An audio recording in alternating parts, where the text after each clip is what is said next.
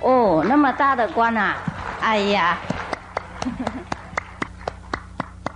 我们从来没有那么大的官，好荣幸，大家再鼓掌。好不容易见到你哦。谢谢。青海法师，各位贵宾，各位在座的女士先生，大家晚安。今天的青海法师佛学讲座，因为陈县长长期劳累，积劳成疾，自愿疗养，不能参加今天的盛会。吴主任秘书也另外有一个行程，参加今天晚上的一个重要会议，所以除了表示歉意之外，都指定来参与此一盛会。我个人感觉到已经高攀了，不过内心感到非常的荣幸。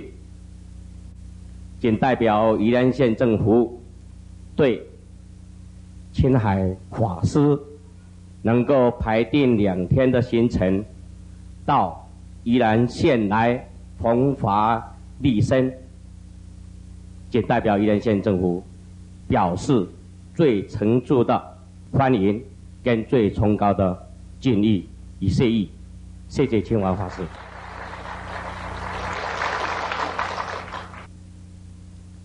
我们莲所以会被称为万物之灵，就是我们欲以禽兽，我们有修除心，我们有错云之心，我们有仁爱之心。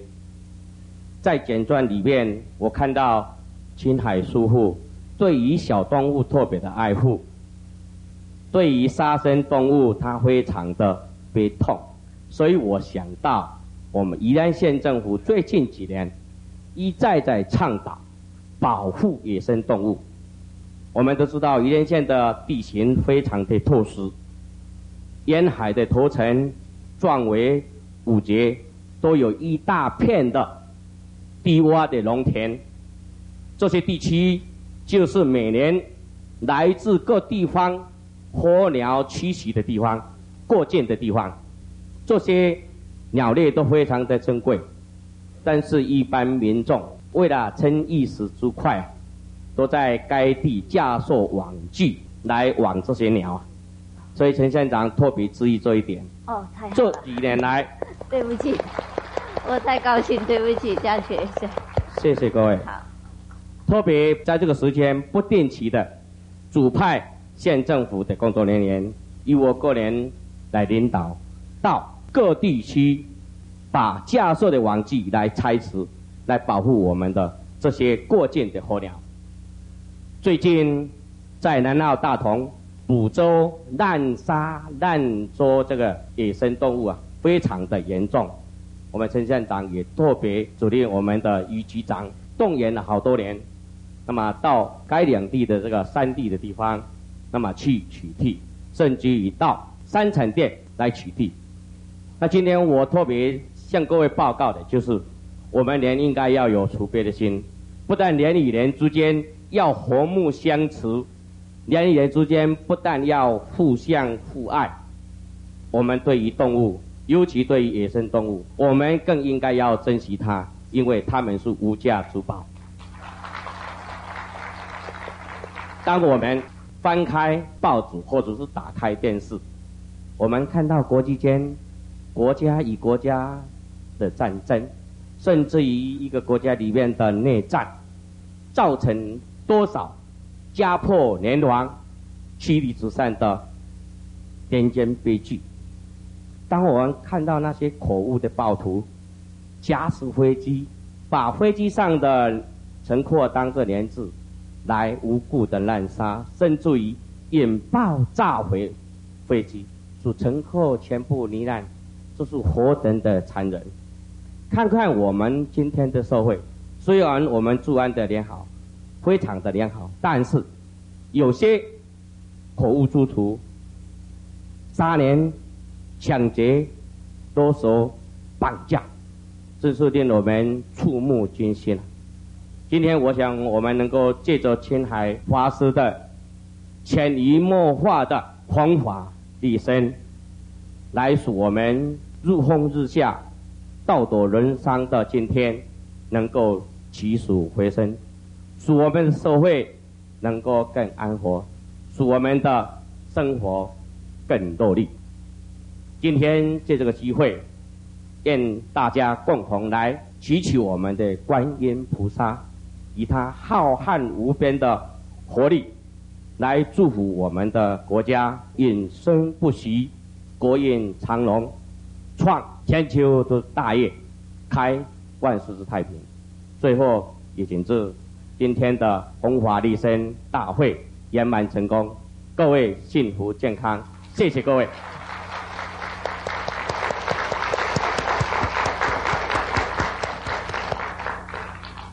谢谢县长秘书，是不是？我们怎么讲？对不起，我对那些称呼不熟。既要秘书，你讲很合我们的意哦，谢谢。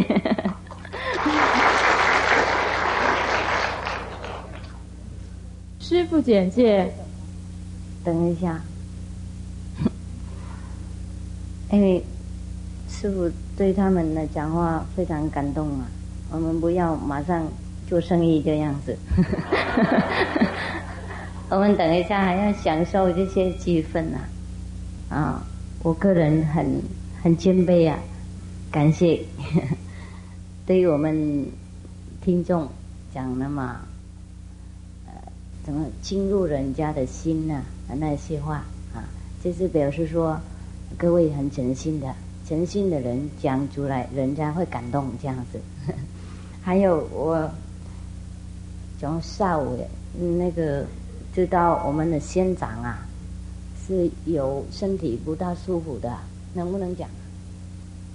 可以吗？我就非常很难过了。本来还想去看他，结果时间来不及了。如果您有跟他沟通的时候麻烦你传话一下，说我问好，我决定会找时间去看他。因为我们的县长是不是普通的县长了？我是最不大去看大官的，大官要看我比较难。不过这个大官我要去看，自己要去看，因为他对我们听说对我们那个人民提供很多什么自己的什么功力心花费很多心理的还有是很清廉的一位官所以我想我要去代表你们看他一下。还有我们现在就很诚心一起求佛菩萨帮忙加使他的身体多快恢复，很快健康，他赶快再来跟我们一起工作，好不好？好。几分钟大家可以眼睛闭起来，诚心这样子。等一下你可以再说你们相信什么宗教，你们就祈求什么宗教就好了。你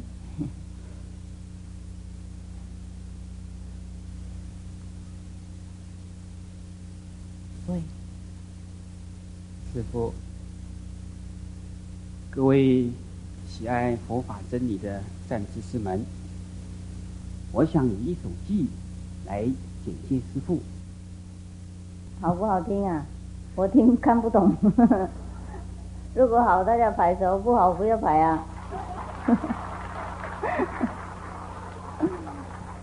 清净福业求佛业，海般经典自信寻，观法正山成正觉，因流三界众教平。老师不错杨老师，你从什么时候开始变成诗人的他还会唱歌呢。第一句清净福业求佛业是说，师父呢他放下了人天的福报，为了解脱众生的苦难。海般经典自信群，意思是说，师父教导我们向内在去阅读真正自信中的经典以及佛性。观法圣山，这个圣山就是指喜马拉雅山。师父在喜马拉雅山闭关，实证了圆通殊胜的解脱法门观音法门。音流三界众教评是说，师父的法音遍流三界，希望所有的宗教都能够和谐同心，净化提升这个世界。简介完毕，谢谢。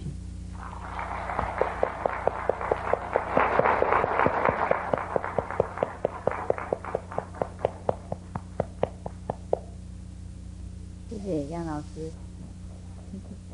现在请大家以最诚心、最热烈的掌声来欢迎上清下海法师为我们开示。谢谢。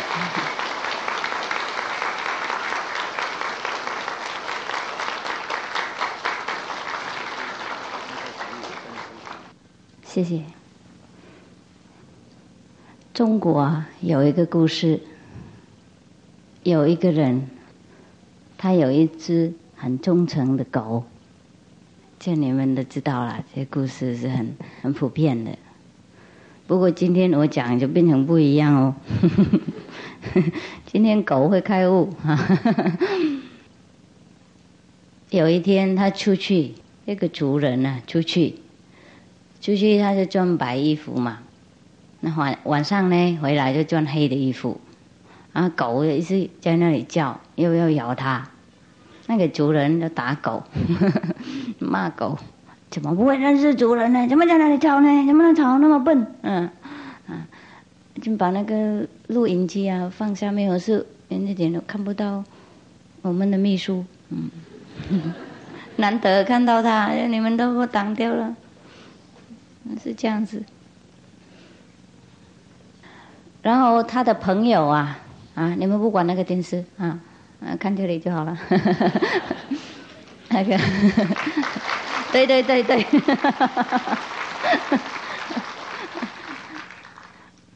你们颠倒，刚刚秘书讲很好，你们都不晓得什么时候拍手。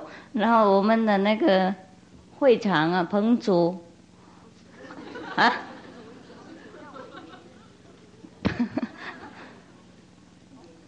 他从今天也会滑像棚主一样那么长，你们不要笑。师父讲就对了，讲那么好的地方，你们都不晓得什么时候拍手。那师父讲乱七八糟讲，你们就拍手。然后那个主人的那个朋友啊，就告诉他，你不要怪那个狗啦，这是你的错。你早上出来就穿白衣嘛，就回家就穿黑的衣服啊。那当然狗不会认识你啊。假如说你的狗啊，现在它是白的，那就去一会儿回来就黑了。你也会不会认识它啊？那个狗主啊，就感觉到哎呀，对，就不怪狗了。这个故事啊，当然是太普遍了，太简单了，就我们不认为它是一段经典的。我们的中国的文学啊，中国的故事，满道理在里面呢，满好的宝藏啊，满好的东西啊，大家都没有挖出来用，一是往那个什么印度啊看释迦牟尼佛，往犹太看耶稣基督，往哪边看什么什么人呢？听懂吗？我们中国人的宝藏够用了，用不完了，可以宣传给外国人用。所以现在很多国家都知道我们的中国的文学啊、哲学啊多么伟大。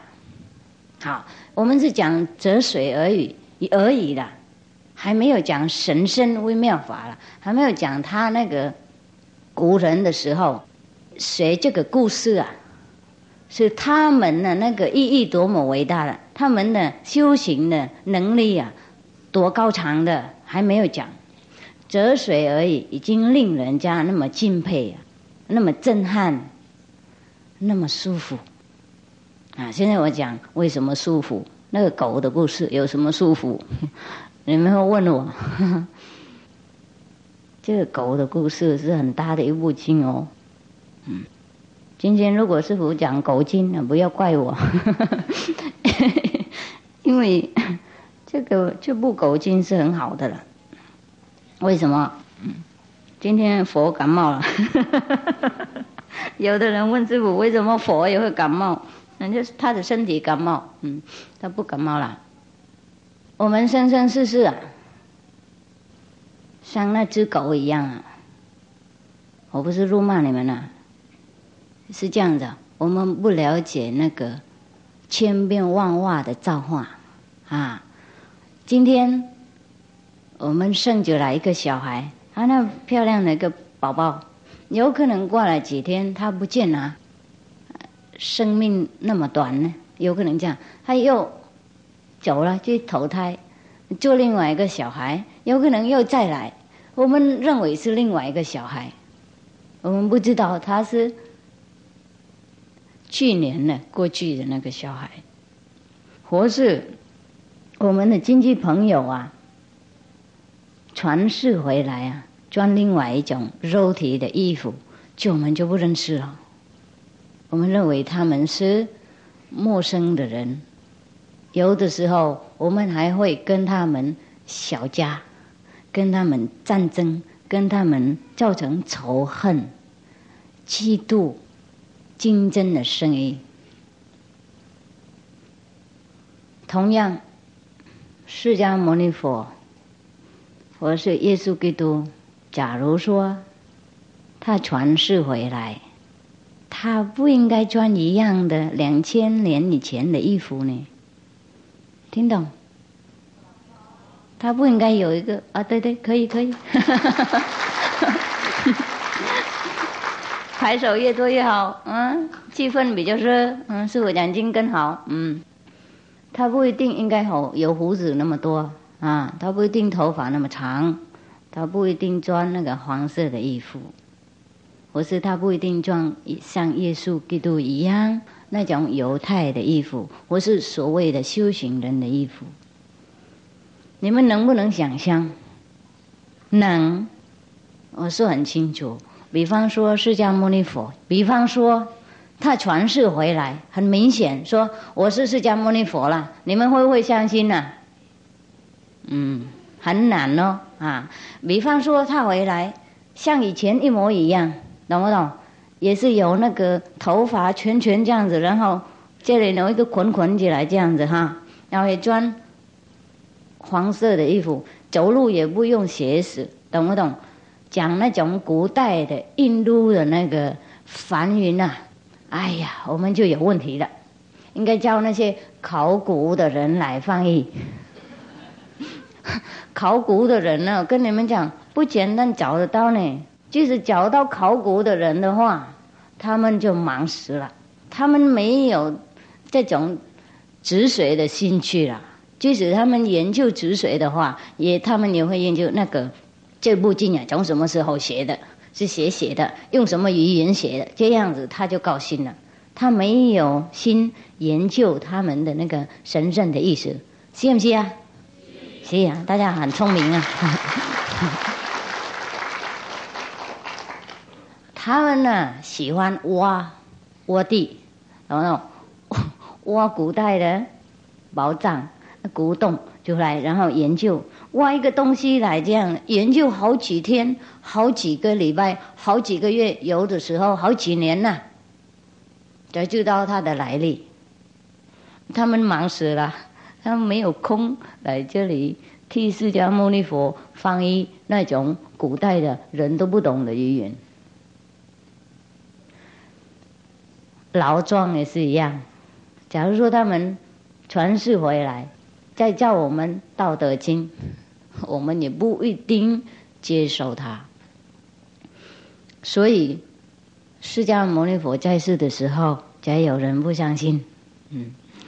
耶稣基督在世的时候，才被人伤害，因为耶稣基督说：“我就是某某的，什么名是传世的，我是上帝的代表。”他是讲真话而已，结果人家说你怎么冒犯就夸张。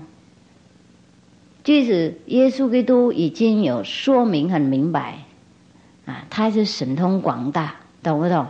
他又那么谦卑，又没有要求任何的名利啊，都是为了侍奉人家的。这个是很明显是一位很有道德的修行者。不过还是有人不能接受他，听懂？所以我们多数的人呢，不一定比那只狗多聪明的，就是也不是我们的错啦，我们是要研究而已。为什么我们不能认识我们的经人？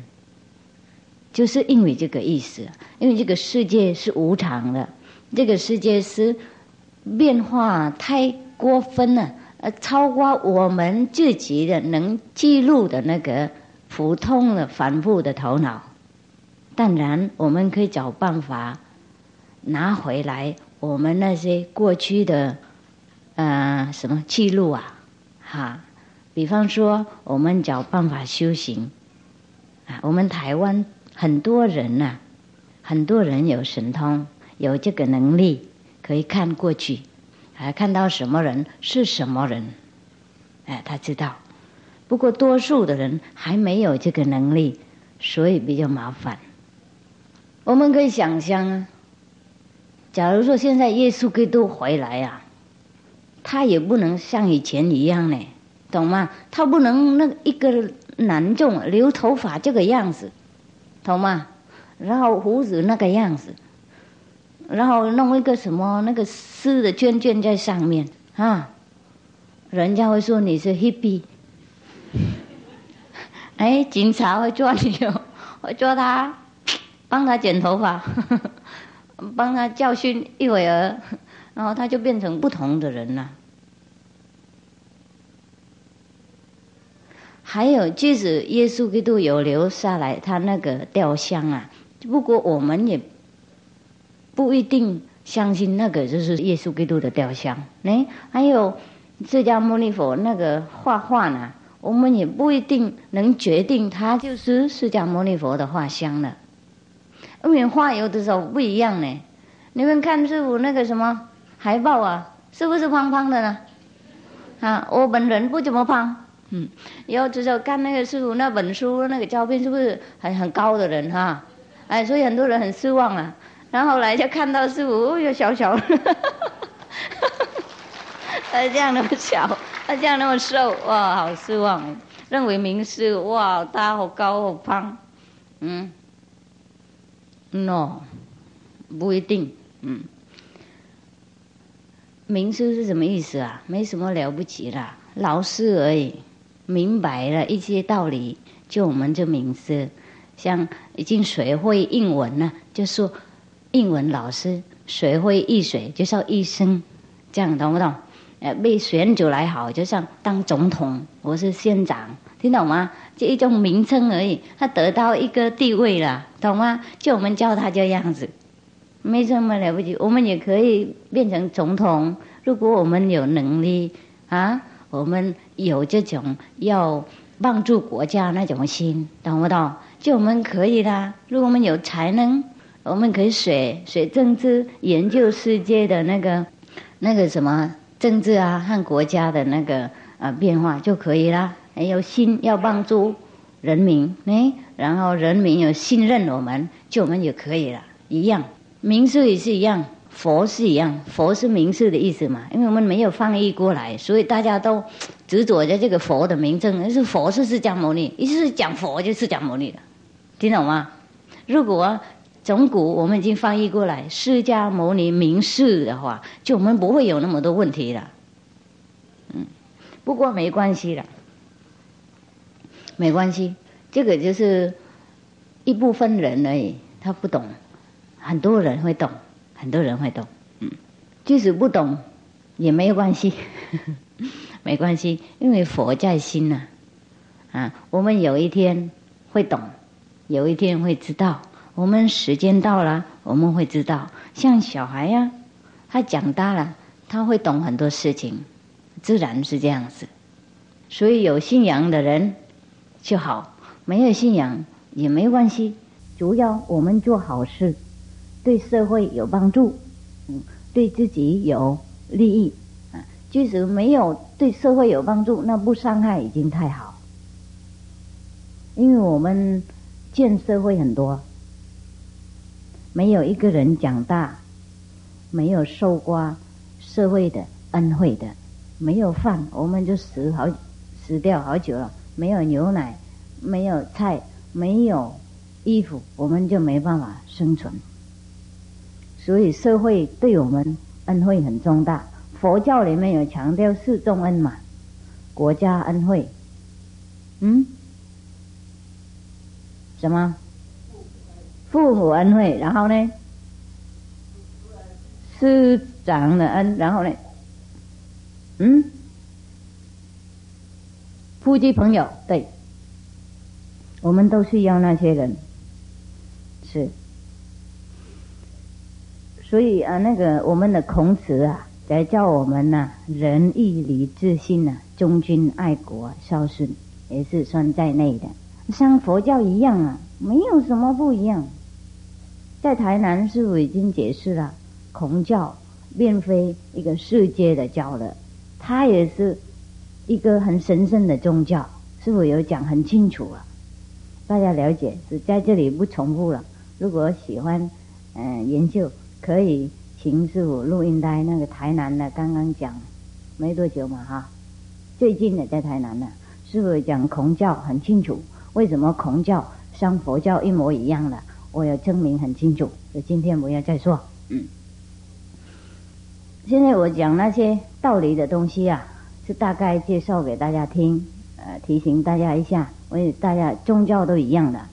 那现在我想讲一些深一点的事情啊。假如说我们每天怎么能够帮助我们的心安稳一点？用什么办法一个帮助我们能够对这些社会工作压迫简单减小了，懂不懂？大家想不想听那些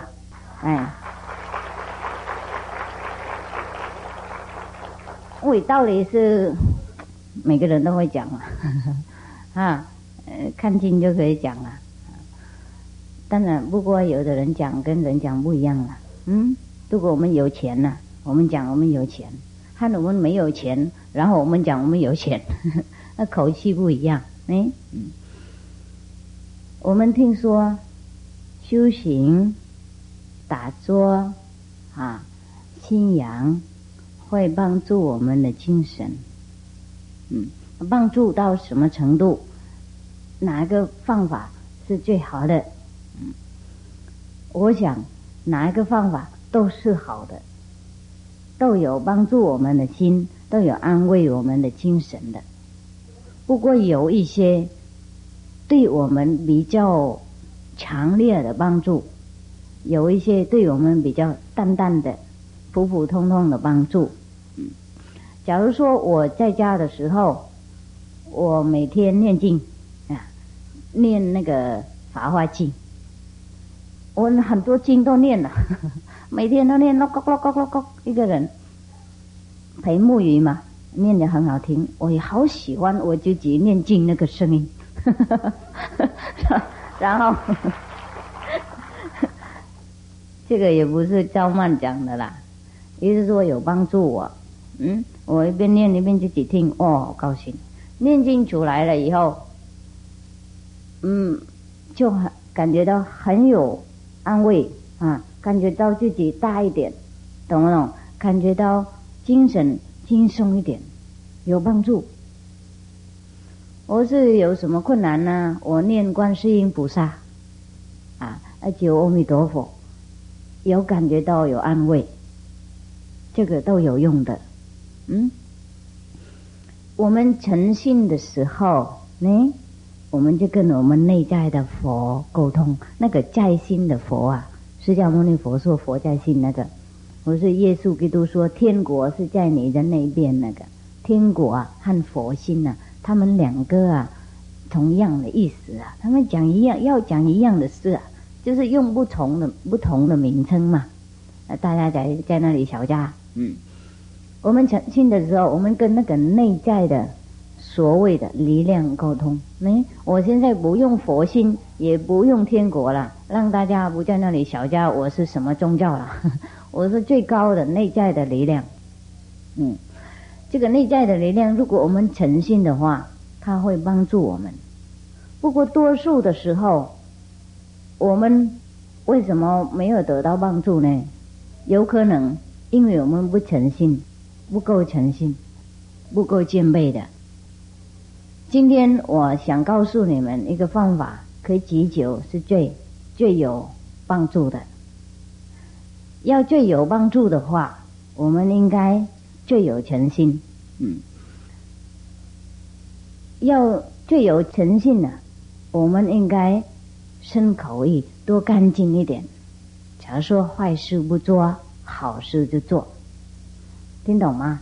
然后我们的佛啊，我们那边的那个力量，他才感觉到我们值得的。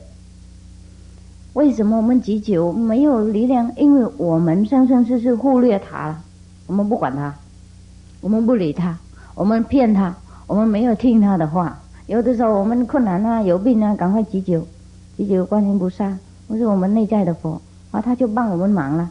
我看快好了，我说明天我会吃素1个礼拜，就可以。等一下就吃素2天就完了。是我以前跟那个越南的难民工作，我讲给你们听，这个是真的事情。他们有一些人呢，还没有出国以前呢，跟观音菩萨都约好了，或是跟释迦牟尼佛约好了，阿弥陀佛都约好了。我能了脱这个共产的难的，我能去找到第3的国家或是第2的国家，自由的国家的话，我决定吃素1年了。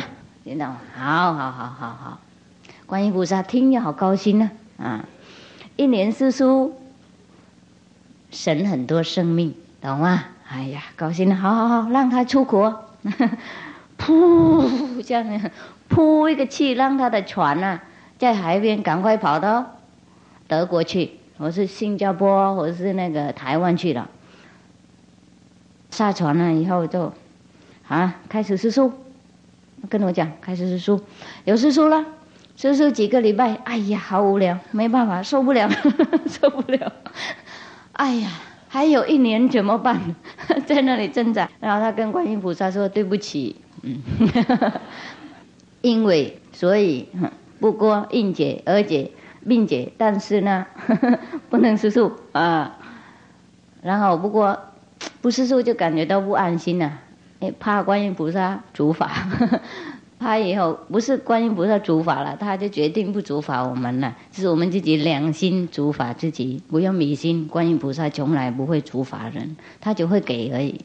我们要什么他给什么没有错，不过我们自己的答应我们应该做好，我们自己才能够原谅自己，才会高兴的，不然的话我们受不了，就是我们自己罚自己的，地狱是也是在里面的，因为我们自己的良心，我们自己的佛心不会原谅我们的错误，不是佛菩萨处罚，也不是上帝那么凶恶了，听得懂？我们自己是天堂，自己是地狱，做好事的时候我们感觉好高兴，好伟大帮助别人，帮助国家，保护人民，我们感觉到自己很伟大，那个时候就是我们的天堂开了。我们压迫人啊，伤害别人，伤害动物等等啊，那个时候我们回去睡觉那天睡不好，或是有病有什么痛苦啊，心很窄那个就是自己的地狱也开了啦。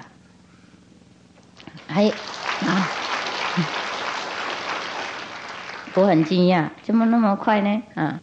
所以他就怕观音菩萨以后不灵了，他就跟观音菩萨说：“好了，我还是吃素1年了，不过每一个月吃2天这样子。”不晓得他吃到什么时候才完成他那个1年的那个什么使命，也是很可惜。我也不是怪那个人我讲给你们听，连吃素也那么为难所以我们不简单不是我们不喜欢发慈悲心，不是我们不喜欢净化我们身口意，而我们反复啊，心很软啊，我们的身体啊，它抵抗啊，我们的头脑啊，它就革命啊，因为我们生生世世穷坏它，我们生生世世忽略我们的万能的力量，没有用它帮忙我们控制我们这个软弱的头脑，所以现在即使我们的诚信祈求它有的时候也考验我们诚不诚心，或是像前世一样又骗他，或是像下一个礼拜也又骗他所以我们才没有得到很大的利益。所以为什么师父叫你们打坐以前呢，就要戒律比较清楚，才有效果。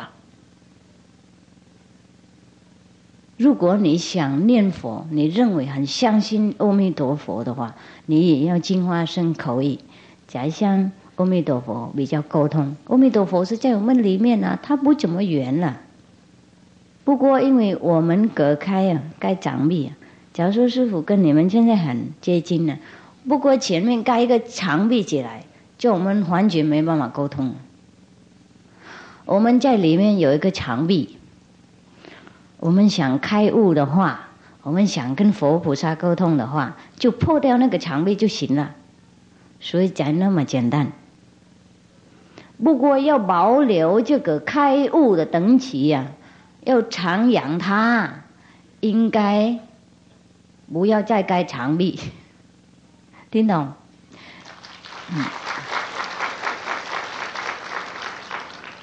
假如说墙壁是什么？假如我们决定要改善就好事，没有对社会。以前假如说我们好生好杀好赌好做什么乱七八糟啊，贿赂等等，现在我们决定要改了，改，不错了然后我们每天跟佛菩萨沟通，欢迎有一天我们在做的话，要墙壁又再改了，就是这样子而已。所以才要精进，每天要直接到底才行的，听懂不懂师父意思啊？像我们那个有的地方有的河流很大的水有没有？然后应该盖一个篱笆有没有？我不是水坝挡水嘛，不是篱笆挡水。不过有的时候水太大也会破掉那个，破掉又明年要再盖才行，听懂吗？像我们身体一样啊，每天如果要它舒服，要它健康，应该吃饭，应该是菜，应该是很多营养的东西。我们不要忘记，我们不是肉体而已，我们是精神，我们是灵魂，我们是大智慧。如果我们没有长养我们里面的智慧和精神的话，当然它会死掉，它没有力量。听懂？那我们求他出来帮忙，他说没有肌肉就是这样子啊。即使我们要求佛，我们也要养他，听懂不懂？假如说我们讲反复的事情假如说我们选一位总统出来我们信任他，选他出来，好，他是很热心要做这个责任。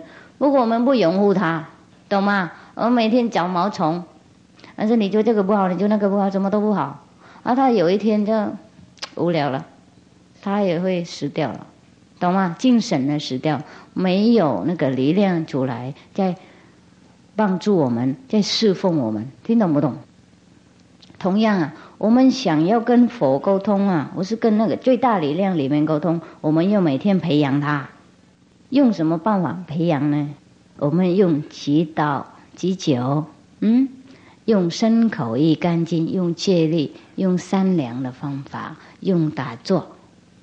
即使念佛阿弥陀佛也有用，不过我们要念的话，我们应该集中我们的精神起来然后我们放在智慧那边，我们才跟阿弥陀佛有一点沟通。因为佛不能在肚子这里，佛也不在这边，佛是在心，懂吗？心就是这个啦，里面的啦。心不是这边，因为心不能想，这个大家都知道了。它是一个 pump machine 什么？棒蒲的契机，像任何的棒蒲外面棒蒲契机一模一样这样的，他没有能想什么，他不能变改他的行动，每天他讲嘣嘣嘣嘣嘣嘣嘣嘣，知道不知道？所以心就是指这个，指我们的智慧呢。我们头脑里面有一个智慧的地方，如果我们想那个智慧的地方，我们会得到智慧，那么简单就可以开悟了。听得懂吗？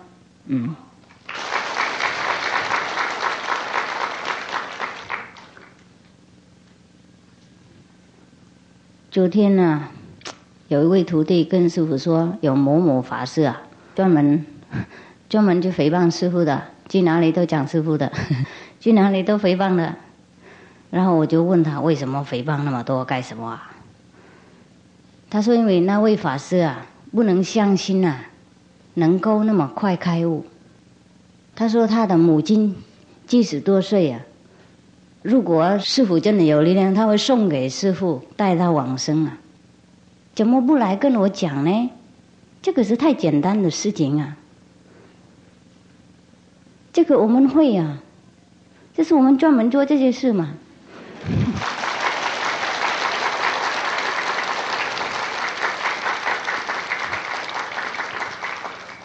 所以我从昨天晚上啊，我还不认识那个法师啦。我从昨天晚上啊难过到今天早上，现在还是有难过一点。我不是为了诽谤难过，我为了他那个人和他的母亲难过，因为我感觉到他很有孝顺的心呢，他能讲这些东西出来，并不是说表示说他里面啊充满那些担忧啊，听懂吗？再讲出来，我们里面想什么就会讲出来什么啦。我们有的时候忍不住啊，是不是这样子啊？所以我认为啊，我感觉到我会同情他那个悲伤的心啊，不安稳的心啊，不怎么样，不真正的那个有信心的心啊，怕是不是这样子啊？是不是不能往生啊？他还是这样子啊，不真正的信心哦。所以我为他了，快掉泪出来呢。怎么会那么可怜呢？他说他修行好久了，从大学毕业到现在学多么经典，都还不能开悟啊！那个净海怎么会开悟呢？假如说这样子哈，这个我会同情他，我会了解他呢。因为我们没有开悟，我们会想这样子。我同情他的道心啊，我同情他的那个什么学道的那个很什么虔诚的心啊。他不是恶心骂师父的，我也不想他不是嫉妒诽谤师父的，他是真正的认为这样子的。我很想跟他说，开悟是很简单的事的，没有什么不简单的，因为佛是在心嘛，我们往哪里找呢？阿弥陀佛有他，有阿弥陀佛，因为他已经找到他自己的佛性了，他修行呢而成的，他修行成了好几千百年以前呢。我们现在靠他干什么？我们靠自己呀，我们佛在心嘛。释迦牟尼佛有讲很清楚，佛在心。佛教也有说放下屠刀立刻成佛，有没有？对呀，连屠夫了也可以成佛，何况他那么善良的和尚啊，又有道心，又学那么多经典呢，怎么不能开悟呢？怎么忘记这种事情？怎么那么悲观呢？应该乐观才对呀。多数的学佛的人怎么那么悲观？我就不能懂。所以听这句话我就好感慨呀，懂吗？我心好难过，我好怎么讲？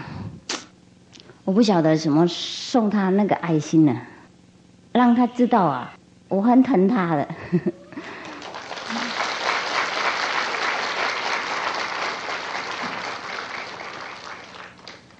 因为真的很苦啊，很苦啊！如果没有开悟，懂不懂？有母亲啊，不晓得谁会带他往生，会不会往生？这个我们会很苦呢。有的时候我们会信心动摇啊，莫想啊，我母亲啊怎么样，会不会往生，懂不懂师父意思？因为这个很苦啊，懂吗？我也有父母嘛，我同情那些有父母的人啊，我们修行够不够啊？如果我们没有开悟，听说一人成道9代升天，那他说他还没有开悟啊，学佛那么多年还不能开悟，他是很真实啊，他讲很坦白的，我听啊真的好感动。他不开悟的话，表示说母亲没有希望哦。一人开悟5代就升天了，9代就升天，没有开悟不保证呢，听懂吗？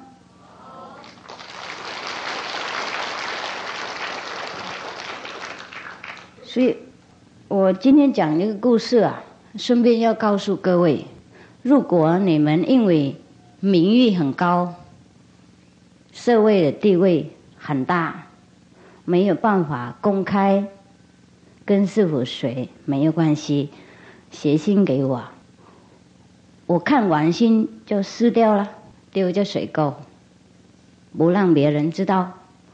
你们可以来跟师父约时间，默默秘密学就好了。我不求名利，我不想让别人知道你们是谁，这个不应该的。只要真正的要帮忙你那个人就好了啦。你们不要怕，要学秘密都可以，跟师父约时间，我为你们个人这样子，为了要保护你们的地位。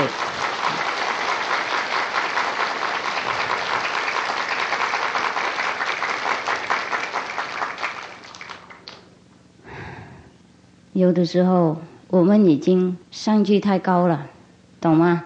没办法再下来，这个我了解，我不需要你们下来，就可以约时间啊。我们也不应该在道场印心啊，我们在某个旅馆印心也好啊，都可以嘛。师父在哪里都可以印心，你们知道，我们随便带个帐篷在河边这样印心好几百个人，没有问题。佛在心，在哪里都找得到。我们在大市场也会找到佛，我们在旅馆也会找到佛，我们在厕所里面会找到他。是佛哪里还分别什么？你有没有看到那个金山活佛啊那个故事啊？他吃什么东西他就好吃好吃为什么？因为他修到没有分别心了。不过连那个也不是最高等级，不是师父说他不好了，我最敬佩他。那天教徒弟念那个金山活佛故事给他听，我一直要再听，因为我好喜欢那种修行的兼备的人，那种精神啊，好喜欢。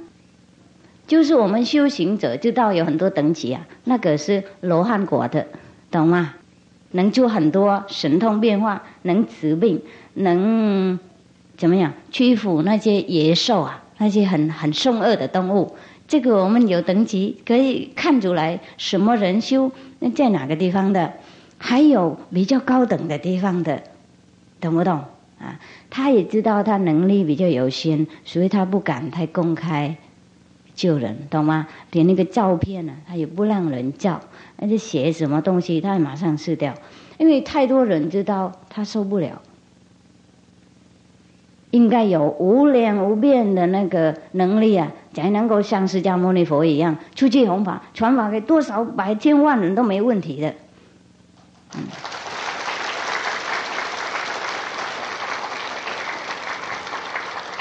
不过到那个时候，就不是像他一样那么天真了，就是我们应该释掉那个天真的心啊，单纯的心，才能够成佛啊！奇怪啊！你们认为那么天真就可以了？不行，还是太单纯了，还要超过那个。本来我们有好有坏，有没有？知道什么东西是好，什么东西是坏。那我们修到一段时间，像他一样那么天真，好坏都一样的。他不知道那个热色啊和山珍海味有什么不同的，有可能他的名字他也忘记了，他的身体他没有感觉了，所以他从3楼掉下来没有问题。因为他很天真的，头脑都空着，很单纯。不过这个还不行。哇！即使你们修到那个，师父已经太谦卑、太佩服、太佩服了。不过还要超过那个，以后再来知道好坏，听懂吗？跟以前一样啊，才行。所以我们听说心平常是道。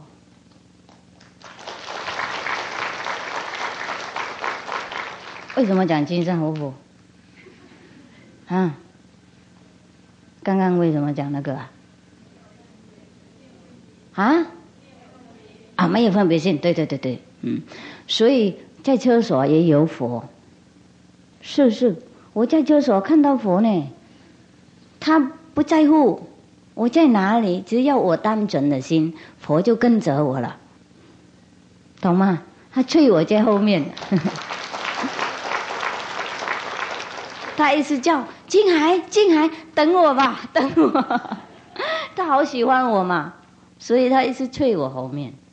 我们就是应该这样子。我们修行一会儿了以后，我们不用急救佛菩萨了，我们不用叫他们整天那么吵了，他们会来找我们呢，会来找我们，找我们做事，替他们做功德。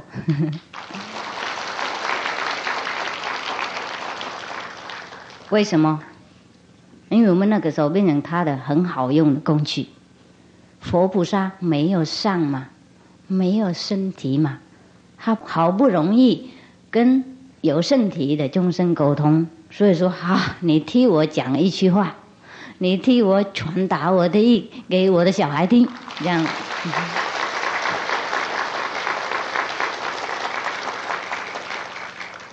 然后过来一会儿啊，他就永远跟你在一起了，你就不晓得是你讲话或是佛讲的。这个时候你也不在乎了，不管他了，成佛也好，不成佛没劲啊。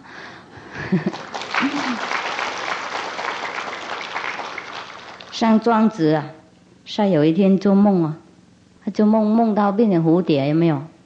然后他就出来，他不晓得是他是梦到蝴蝶，我是蝴蝶，梦就变成庄子的。因为那个时候是万物同一体的，所以没有那个分别那么清楚。西方是尘间，尘间是净土。不过并不是说不知道尘间是尘间，并不是说不了解净土是净土的，而这是很自然的事情啊，很自然的事情。像鱼一样，有没有？鱼一样，它游泳在那个水里面啊，不过它没有感觉到水，它也会学那个空气出来给它呼吸啊。那水里面有空气，水和空气混在一起的，它怎么会分开那个两个？真的很了不起啊！他知道什么是空气，他知道什么是水，那两个混在一起，在一样的世界，不过他会拿出来用他喜欢用的，两个他都用，不过两个应该分开的，听懂吗？就是这样。我很谢谢各位拥护让我讲那么好。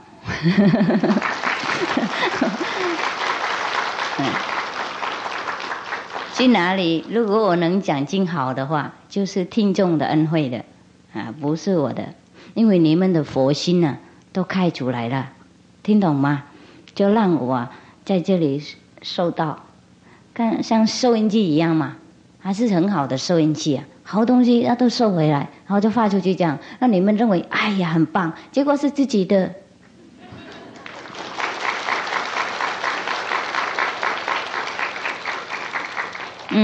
如果不是自己的思想的话，你们不会懂我的，因为自己的东西，所以很熟悉一开口就知道，一听就懂了。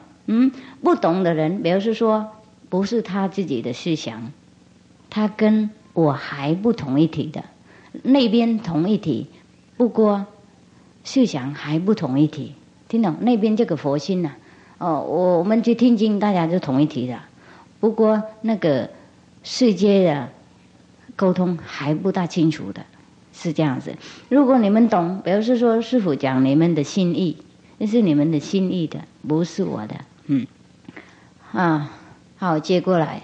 现在我们每天如果要安心，要祈求有帮助的话，那应该诚心是第一，尽量是蔬菜，越是越蔬越多，越自己越好，对自己业障那个杀生的那个因果啦，越来越减小，我们睡觉更好，精神更明白，因为没有被那些时常啊那些动物的震动力啊破坏的，而是影响我们的内心啊，听懂吗？我们人呢是比动物高贵的，大家都知道，动物多数都有那个野蛮的心呐，或是有一种比较怎么样，你不能想那么多那种的东西啊，懂不懂？又不能想，又有贪生会死的心呢，才麻烦。如果他又不聪明又不动的话，像我们是石头一样，像我们是红萝卜一样就好了啦。他不介入我们的时常，他不介入我们的神经，懂不懂？动物因为又笨又会生恨，我们杀它会恨，所以才麻烦我们，它会挂在我们的身体旁边找机会报仇，所以我们心身都不大舒服。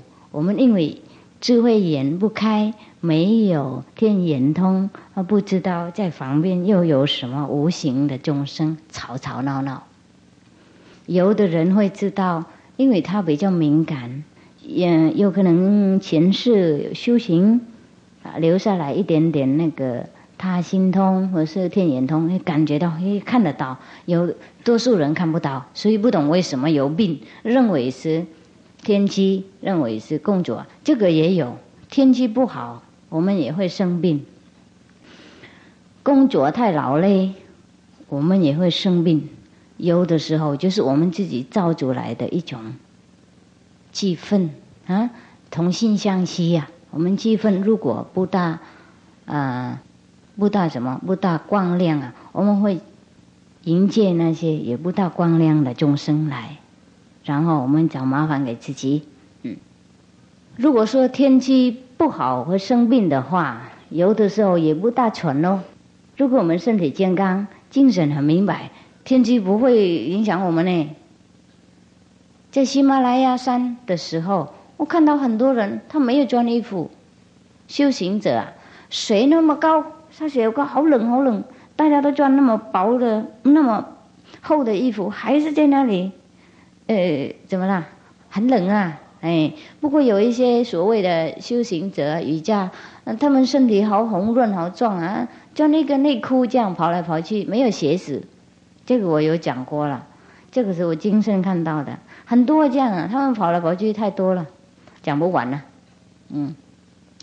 那些地方是很潮湿这天气也不怎么好，不过为什么他们没有感冒呢？就是因为心很平安啊，身口意干净啊，没有跟成见的人太多有关系，所以他们能保留他们自己的单纯的时常。所以天机也不大关系呢。有一个英国人，这个不晓得有没有讲，在书有没有写，英国的女人呢，她试试看断事能不能活的。她断事的时候在城市里面呢就没办法那么好。他去很高的山做那个什么 skiing 滑雪的时候，3个月他没有吃东西，他不会感冒，他穿薄薄的那个什么 cotton 棉花的衣服这样子，3个月他不吃饭。英国人呢没有修行什么啦，他是不是修行人的？他是写就是很厉害哦，空气很干净的时候会影响我们很多。所以古的时候释迦牟尼佛他一天是一餐而已他的身体很健康，他徒弟都很健康，听说很多人那个时候很惊讶，问他有什么秘方，他说没有，这我们试的很纯，那个什么不非世事啊，身口意干净啊，修行就这样子。穆罕默德是回教的那个教主啊，有一天有医生啊，他的徒弟的医生，也不是徒弟的，一个比较牧羊的医生啊，来自己贡献自己说，你徒弟那么多，住在你在一起啊，我愿意做你的个人的医生和照顾你的住家的徒弟，意思说跟你离开家庭跟你在一起那种哈。回教的教主穆罕默说，穆罕默德，你们懂吗哈？他说 OK 欢迎。那个医生在那里好几个月呀，都没有人病了，他好作者，没有生意。他也不是要赚钱的，他就很惊讶，就问穆罕默德有什么特别的神通。他说没有，我们生活很单纯，很那个干净，我们徒弟都听师父的指示，都这样子的话就没有病了。我们不敢说我们自己的事情啊，说恐怕你们有障碍。我们自己也差不多了，除了师父没有人病什么。师父是最多病的。我的病呢，你们不用问为什么了，他本来就是了。众生病啊，我就病。金山活佛啊，他本来没有病，他一出去救人的病，回来就病。然后他最后那2年呢，连蚊子也会咬他。以前呢，蜈蚣啊、蛇啊，他放在他的袖子里面的然后藏起来，怕别人来杀那个蜈蚣啊，他都藏起来。然后人来，他说你们不要杀他，我叫他出来给你们看大家就知道他慈悲心嘛。说好，师父让他出来。他说怎么了？小徒弟啊，我说什么？师兄跑出来。就那个蜈蚣就跑出来给大家看。然后完了说师兄跑进去，就跑。表示说野兽也不伤害他，听懂吗？不过最后这2年，他的那个快往生前2年呢，连蚊子也会咬他，他身体都病烂了。这个都是为了收众生的业障。他救很多人的命嘛，恶徒啊，凶恶的人他也都度，然后病很严重，那些业障很深的，病很厉害，他也有救，所以他自己的身体会受苦受难，蚊子也不扰他。以前蜈蚣啊、毒蛇啊也没有咬他，因为那个时候他没有出名，他没有救什么人。以后连蚊子也叮，因为众生的业障的关系。如果你要救一个人，你应该承受他的业障，他才能够轻松一点。你就留着那个这辈子的业障给他活下去就好了，通通别的业障你应该处理的，他才能够升天他才能够往生啊。不然的话，我们生生世世被那个所谓的nghiệp障你们懂nghiệp障吗？天主教说祖宗传了那个罪了，祖宗是什么人？是我们自己传来传去就变成祖宗听懂吗？就是这样子。上师父说那个狗主人不认识因为它早上就黑，晚上就白，这样子一样祖宗传，意思说我们轮回生死的nghiệp障业障所以圣经讲和佛教讲的赶快我们不了解那是挣扎那个名字嘛，听懂吗？好，那个生生世世的所谓的因果和那个祖宗传那个业障那个罪恶就我们被我们绑的绑我们很紧的，所以我们不能超生。那么有一位他很有大权力他把我们这个跟那个前世的那因果的那个圈懂不懂？连着给它断掉，咔，然后他就把那个洗干净，抄掉。我是承担一半，然后就我们跟前世啊没有关系啦。我们以前做什么坏事都没事啦，我们才能够解脱的。听得懂吗？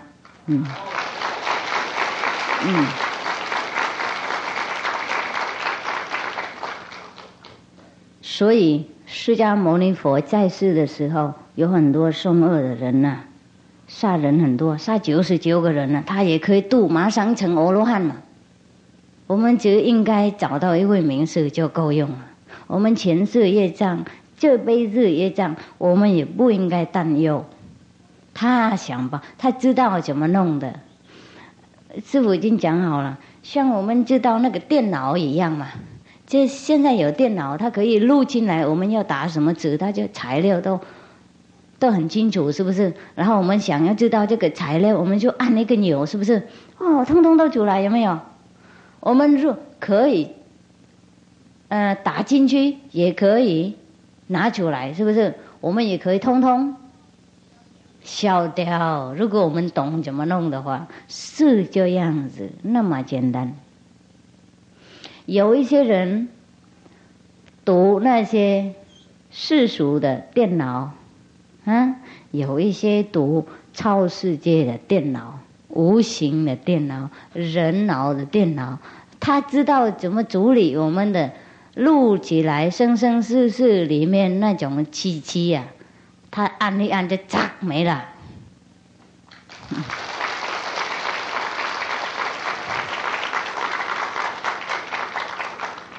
不过这个也需要知道的人，不然他把我们的头脑弄坏，把机器弄坏。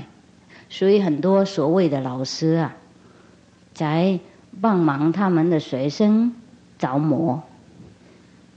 本来他不着魔，跟他学的着魔，因为不懂乱摸，摸到不对的按钮，乱搞。而不是按这边按那边就完了，不一样了，听懂吗？嘎出了，没办法修理，不过还可以修理，那些着魔还可以修理，懂吗？来跟一位那个专业的人呢，他就说：“哎呀，这个坏掉了，修理，按这边就对，就没事。”一样，我们学什么东西都应该照专家的、专门的人。我们才不会有危险。好了，现在师父讲到这里了，让各位问问题。谢谢。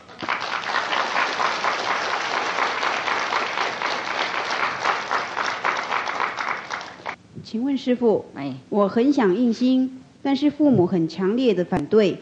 如果我不听他们的话，和师父印心，是不是不孝？如果今天没有印心，以后是不是还有机会呢？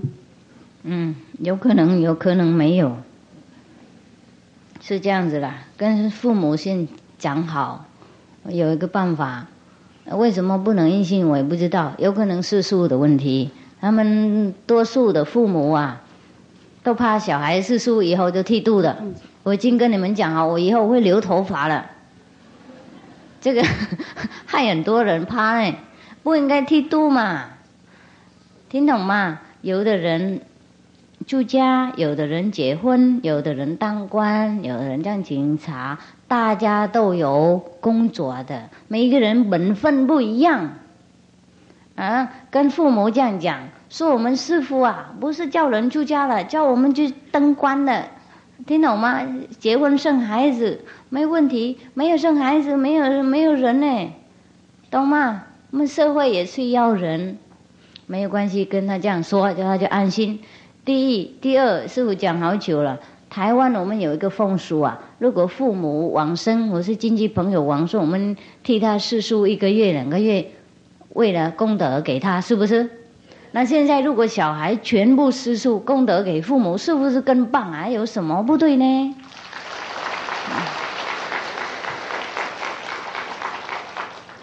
跟他说，我为了烧孙而印心，不是为了要出家的，就他们就安心了。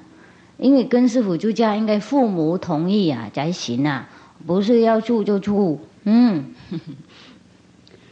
请问师父，我曾经听说有许多位高僧大德在他们的徒弟面前公开推崇师父，您是真正正道的人啊，并且赞叹您所传的观音法门。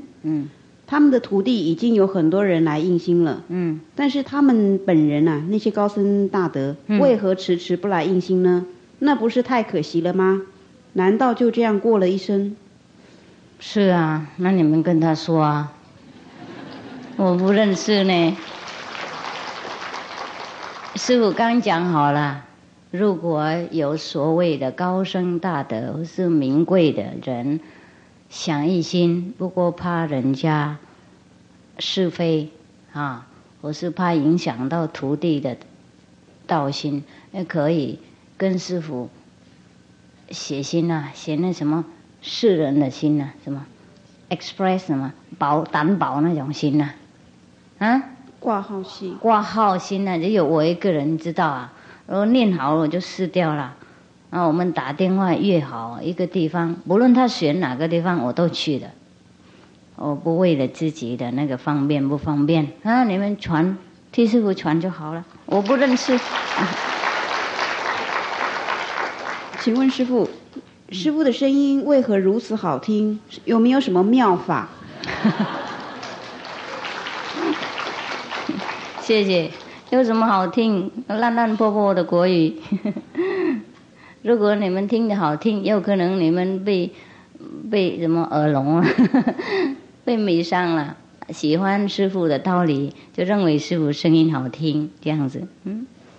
请问师父，修行是为了求解脱，为什么还会有所谓的正果位？果位的定义是什么？请师父慈悲开示。好，我们修行啊，到最后啊，就没有执着那个果位了，当然是这样子。不过还没有得到果位，我们要量啊，要知道我们有没有解脱，有没有得到这个，有没有毕业啊。假如说你还没有成一生了以前啊，你就当然应该知道，我现在小学毕业了，高中毕业了，过来几年我就大学毕业了，我就可以救人了，我会开刀人家肚子啊，救他们的癌症啊，他们的肺病啊，肾脏病啊什么的。一天到晚等到那个时刻啊，我们量自己的等级啊。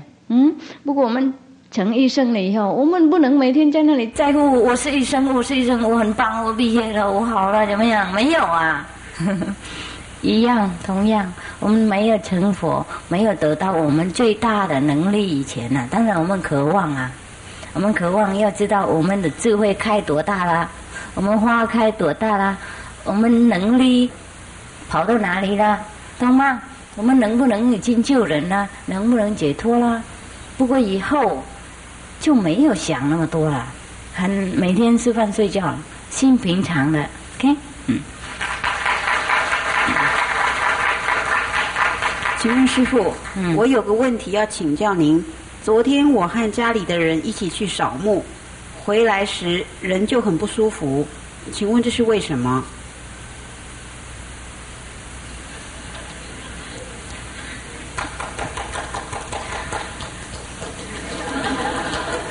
是这样子啦，坟墓那些气氛是很灵啊，很多很多那种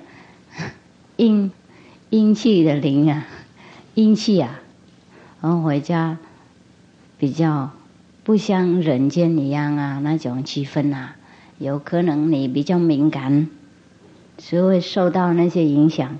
不敏感的人呢，住哪里都没事啊，他们不相信鬼神。有的人相信，为什么？因为他自己亲身体验。敏感的人呢，去哪里就知道呢，好气氛他会闻得到，不好气氛他会受干扰。如果成佛以后就好坏都也没什么事啊。还有一个理由就是有可能你爬高会累啊。我昨天经过一个坟墓的地方，看到坟墓有的是地，有的是高嘛，有的一个接一个这样就要握手啊，爬上去很高。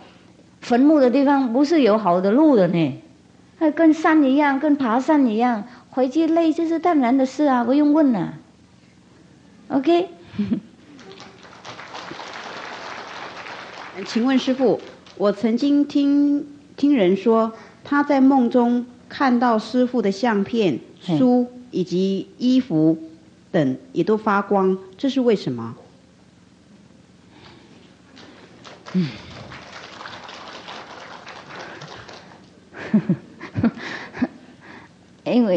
因为这个梦啊不是梦，他认为是在做梦的。不过这个世界才是大梦了，那个时候才是真正的看到师父的真正的身体会知道他发光，他任何东西都发光了，因为他不是这个肉体啦，那个时候他是化身了，那个发光的人就是佛的，他不是那个金海的那个人啦，所以他看到的时候，就是他看到真正的世界，那个真正的那个内在的佛啊，才变成这个样子。OK， 请问师父，众生为什么一直在增加，而且又有轮回因果？请问灵魂是不是也一直在大量的增加呢？No， 灵魂不增加，人类增加。我们看就晓得了。我们以前养猪啊、养牛啊、养鸡啊不那么多，现在我们养鸡养牛太多，我们造就了很多那种因果轮回啊。我们杀生很多，是那些动物，要给他们那个机会就来做人，就人才那么多。如果我们很有慈悲心的话，那多养鸡多吃猪，然后就人会生很多。不过生多也没有怎么好。我们社会今天呢，病太过分了，是不是？即使医学越来越发展，不过我们身体没有越来越好呢。因为这些杀生的太深重的因果的关系，大家如果要保护自己的身体的话，就要考虑这个因果要发慈悲心尽量能吃素的话，尽量多吃素方便菜就是什么时候方便马上吃素，那个是叫方便菜，并不是说人家煮肉和菜在一起，然后你就选菜就来吃，肉放也方便，那个不方便，是这个不够营养听懂吗？要是方便菜是这样子，什么时候对我们方便，我们那天吃素，不要等初一十五了，我们没有空想那么多了，那么忙谁知道什么是初一，什么是15？我今天不晓得是什么天呢，所以大家有空，有时候想到方便，马上煮素吃，那个跟那个是煮肉的瓜子没关系啦。刚刚开始不要在乎那么多，听懂吗？我们洗干净了，那一天煮素吃，这个是叫方便菜。要煮素应该有豆腐，有面筋，有那种蛋白的那个蔬料的，听懂吗？才能够有立志侍奉国家，照顾家庭，不是吃那种那所谓的方便菜肉放在方便，然后抓菜，这个是什么种类的方便不方便？尽量吃素。请问师父，如果一个人他梦里面的境界超过他白天打坐的境界，那么他可不可以多睡觉一点？ No， 不可以。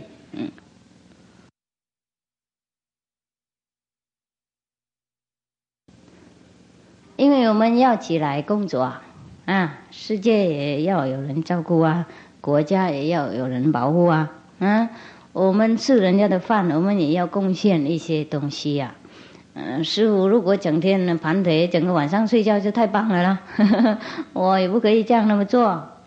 我认为我见世界很多，我要吃饭，我还要做手工我自己做手工够用，我当然没有时间赚那么多钱像你们一样我就赚够用，让我自己不会麻烦国家，不会变成社会一个负担的，听懂吗？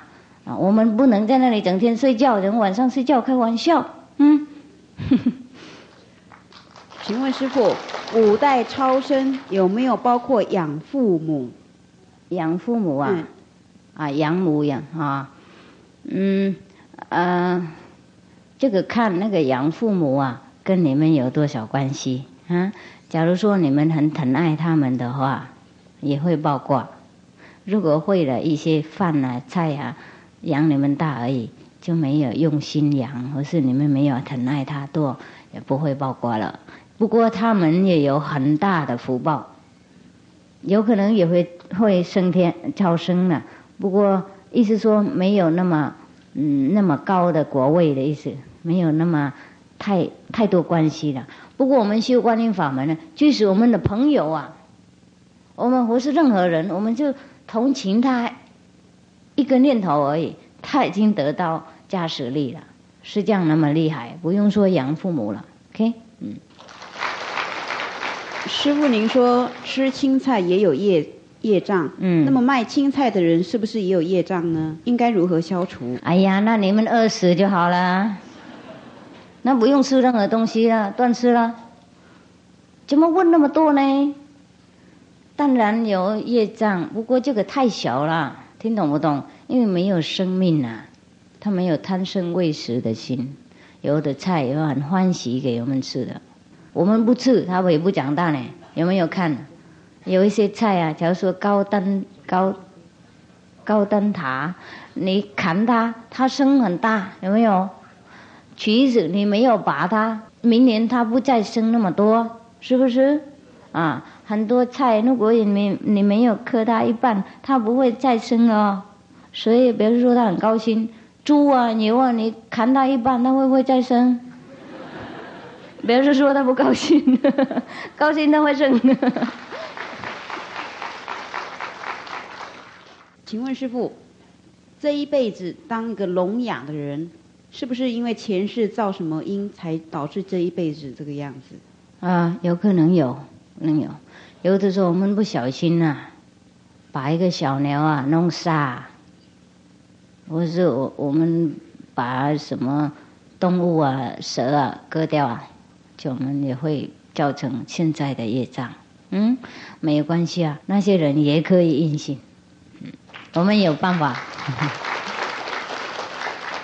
为传是传心音的，不是用语言的。OK。请问师父，我拜读大师的书籍，个人内心有一点问题。最近因为有一个亲戚不幸被汽车撞死，我的内心很愤愤不平，很想把那个撞死他舅舅的人痛打一顿。他想请教师父，是不是因为前世他舅舅也撞死这个人，所以现在刚好互相抵消？这些事是不是都是这个样子？是，不过不一定是，因为他也不一定用车子撞的，他以前有可能用另外一种工具误做的，不一定故意的。因为今天我们有车子啊，我们也有车化，以前没有，可以用另外拐杖啊都可以了，石头啊误上一个动物而已，也不一定是人的。然后那个动物变成人，就也误撞我们这样子。不过我想这个已经过去了，你不要太难过了，师父了解。不过不用太难过，有办法可以救他。跟师父修了，就他也可以超生了，这样就最超生了。不要在那里哭，没有用。请问师父，着魔与成佛差别在哪里？如何避免着魔？差太多。着魔啊，是有很多情况。最粗糙的、最能看得出来的情况，就是有一些人好像有另外一个人附身，有没有？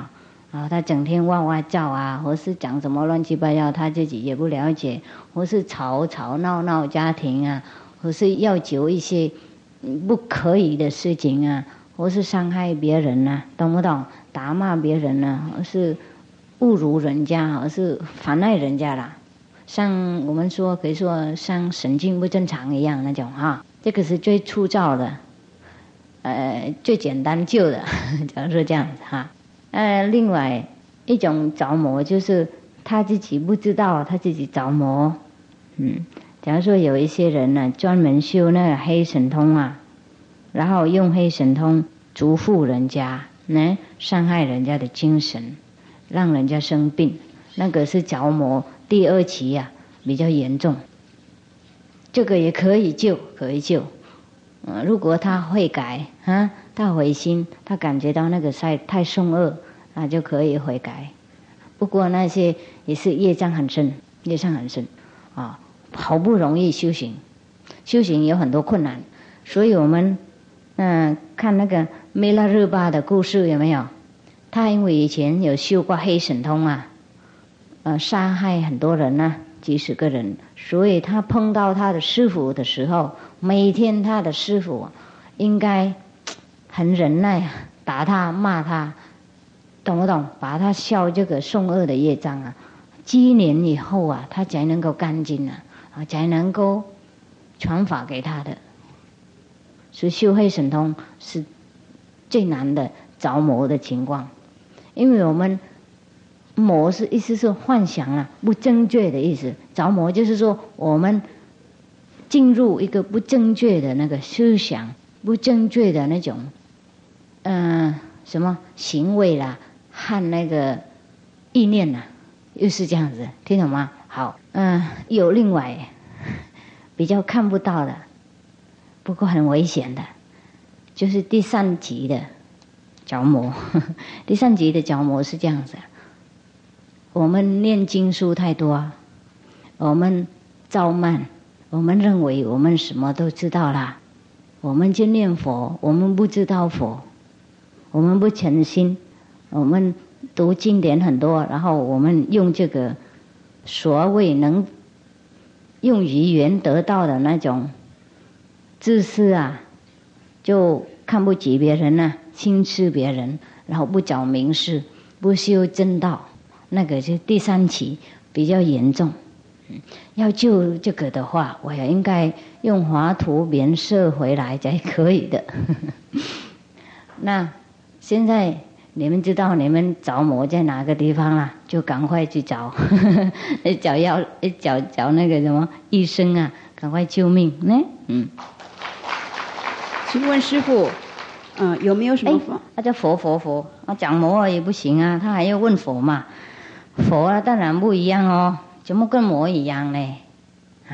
佛是慈悲嘛，是爱力的意思，是明示啊，他很明白，他不是整天在那里哇哇叫的那种样子啊，他也不会用神通害人啊，这太明白了。他只要救人而已，他也很谦卑，他不会享受世界的什么快乐，他不会收取任何的名利和财产，听懂不懂？他只有用心救人，他还有能力可以救人啊，他不是用心而已啊，他会救人啊，他会令人解脱，他会令人往生净土，他会令人成佛开悟，那个就叫佛，跟魔当然完全不一样，哪里一样？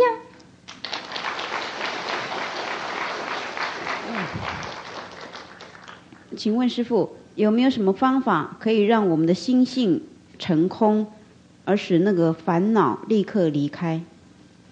立刻离开？不，立刻离开？开玩笑？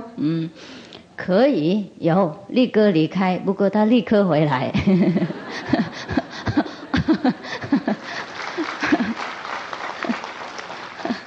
修观音法门就立刻离开烦恼了，不过立刻他也会回来，所以也要立刻在修行，才能够立刻那个轻负他啊。有修行要安心啊，要离开烦恼是有很多法门的，也不一定应该修观音法门啊。不过这个不能立刻离开烦恼的，要体会到这个立刻离开烦恼的那个境界哈，就一定应该开悟的，修观音法门了。马上一心的时候，你就那个时刻都没有烦恼了，懂吗？很快。不过回家还是要练习，烦恼比较浅小，懂不懂？不过也过来一会儿也没有烦恼了，听懂？不过身口也要干净，要做善事，要帮助别人，要拥护国家，要孝顺父母，我们积久才有用。佛菩萨不帮助坏人，对不起。以前你可以很坏，不过你现在应该会改，应该不要再做，他才帮你忙啊。你以前多少坏没关系，要诚心改会就好了，不要再做，再做他就不帮忙了。不然的话，佛菩萨都帮人家做坏事呢，怎么行？听懂吗？不合逻辑。连我们人也不会帮人家坏事，何况佛菩萨呢？所以啊，这个方法也可以让我们很安心。OK。请问师父，我从小和母亲吃苦维持家庭，父亲在外面有女人，所以我和父亲无法沟通，而且我看不惯母亲受父亲欺负。像这种情况应该如何解脱？现在还是这样，是不是？他就是这样啊。你不管他们的工作嘛，你小孩还是要孝顺。是他们的因果的关系。有可能以前你的母亲对你的父亲这样，不过我们小孩啊，不懂他们的那边的问题，最好不要批判什么，还是要对父亲很好，还是要照顾他，要孝顺他，要尊重他，要疼爱他。有可能他会感化回来，因为他出去他找别的女人，有的时候并不是说完全是他的错，你有没有考虑到他的心呢？他也是一个人呐，他有可能感觉到家庭太冷漠了，有可能你的母亲太忙，不陪他，不真正的说明他的疼爱出来，所以有可能母亲很疼爱父亲，不过父亲也不知道的，不能感觉的。然后你们的小孩又这样对他那么反抗的话，当然他又受不了了，越来他越沉下去。所以我们要保留一个家庭平安的话，每一个人都要用功的，要用心负责任，保护这个混乱的气氛呢。不能怪父亲太多，也不能怪母亲太多，大家都要合起来才行。不过对小孩这个工作是很难的，很难，师父知道。不过如果你不做的话，谁做呢？母亲已经做不了了，你谁要帮忙的？帮忙这个你也快长大呢，也快感觉到能干了，感觉到把自己的家庭弄和平是很大的那个成功啊，会感觉到很有自信啊，很好，试试看。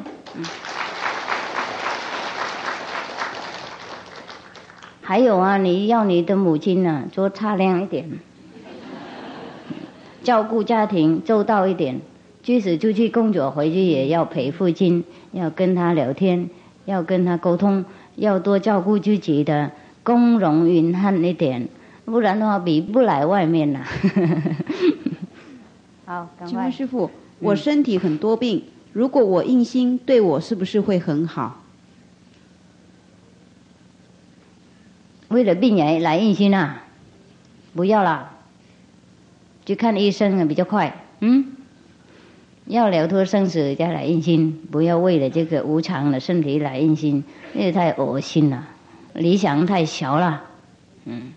我们是圣人的断题，我们要做佛菩萨的工作，我们要了脱生死，我们要帮助国家社会同胞经济朋友们才来印心的，不是我们为了一个人的病苦。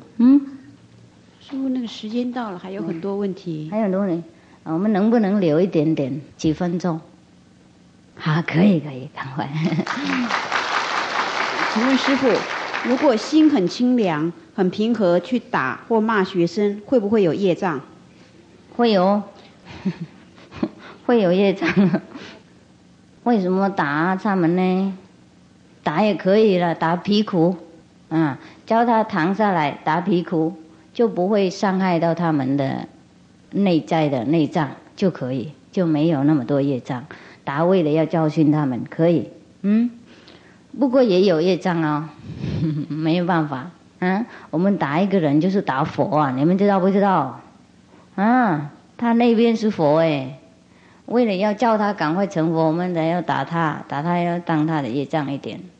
不过要打比苦啊，这里不会怎么伤害，不要打太痛啊。请问师父，我的内心很烦，有很多事情不便对人说，内心很痛苦，不知道如何才能跟师父说。那你写信给师父，写那种挂胡的信，挂号啊，挂号，不是挂胡啊。啊，可以写信给师父，请问师父，孔子的学说是不是一套宗教学说？如果是，为什么没有人说它是一个宗教？什么？孔子什么？孔子的那个理论呐，是不是一套就是一个宗教的学说？是。如果是，为什么没有人说孔子是一种宗教？怎么没有呢？有啊。好，赶快买师傅那个台南讲经那个录音带，很便宜了，你买不到空带的录音带在外面的，呢，我们不赚钱的，请1、2、3套而已嘛，是不是？如果没有钱呢，可以跟我们同修外面的人说，就送给你们，赶快回去听就知道了。OK， 在这里讲不够了。他又问，孔子对后代中国人影响很大，但是一般中国人只说拜佛，却不说拜孔子，是嘛？明天回去拜孔子啦，才公平啊！自己的佛不拜，拜外国佛干什么啊？你们可见了，是这样子嘛？我们自己的家不照顾，就照顾别人，我们忘记这些东西啊。我不是外国人呐，我是来台湾的啦，变成台湾的人了。啊。没关系的，拜佛跟拜孔子一样啦。有的地方有的寺庙他们拜五位教主啊，五教都拜的也好啊。你们拜一位佛就是拜全部的佛，他们不会在乎怎么样，就是你的内心啊要明白，不是拜这位佛然后诽谤那位佛就对了，了解不？请问师父，我常听您的徒弟说，一看到师父就会很高兴，但是离开师父回到家想念师父的时候又会哭。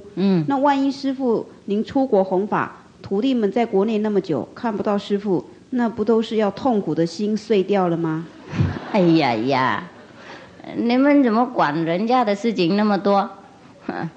我徒弟是我徒弟的事，跟你有什么关系啊？你要不要当徒弟？假要紧啊？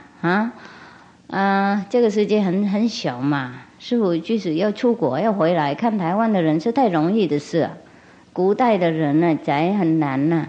孔子啊，他要出国的，哇，好久哦，几个月几年才能够回来，是不是？要回来也是不简单呐，也不是要回来就回来，因为有的时候他去某个国家拒绝他，然后想办法伤害他，有没有？他的生命很难保哦。现在师父就是即使出国然后回来啊，这很简单呐。你们不应该想那么多啊，尊重师父，疼爱师父，想念师父，是想念他的理想，想念他的爱心，想念他的道理，要做得到，懂不懂？要做一个道德的人，有修养的人，有风度，有宽容心，有和平的心，跟任何宗教都和平了，让国家也和平。宗教不和平也会斗争哦，国家不和，这样子是想念师父，不是抓这个无常的肉体啊，听懂不懂？他们哭啊，并不是说为了要抓师父包包的，而他们想念师父，那么疼爱他们，教他们那么周到，他们哭为了想念师父这个爱心呐。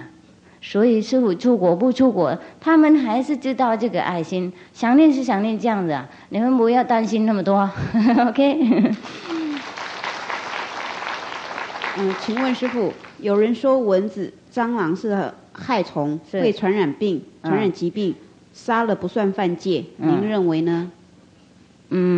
杀了还是犯戒了，不过如果为了卫生，就没办法了，听懂吗？不过你们也要背这个业障，我不能说你们不应该杀他们，也不能说你们不背业障的，都有业障。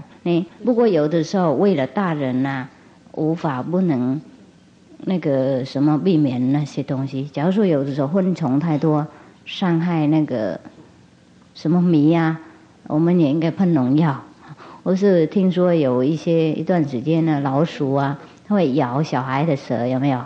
然后政府啊应该反应啊，懂不懂啊？不过这个也不是完全政府背业障哦，就是你们人民呢共业的关系，懂不懂？我们国家通通都有业障一级的，不论你多么干净，你住在一个国家，别人不干净也会传染到我们。像我们没有病，不过隔壁都有病，有没有？也会传染到我们的身体一样啊。所以有的时候我们的家干净，隔壁的家不干净，蟑螂蚂蚁也会跑过来。不过多数我们修行观音法门的人呢，家庭都没蟑螂，没有蚂蚁，没有蚊子呢，奇怪，是不是这样啊？啊，那赶快修观音法门，不用杀生啊。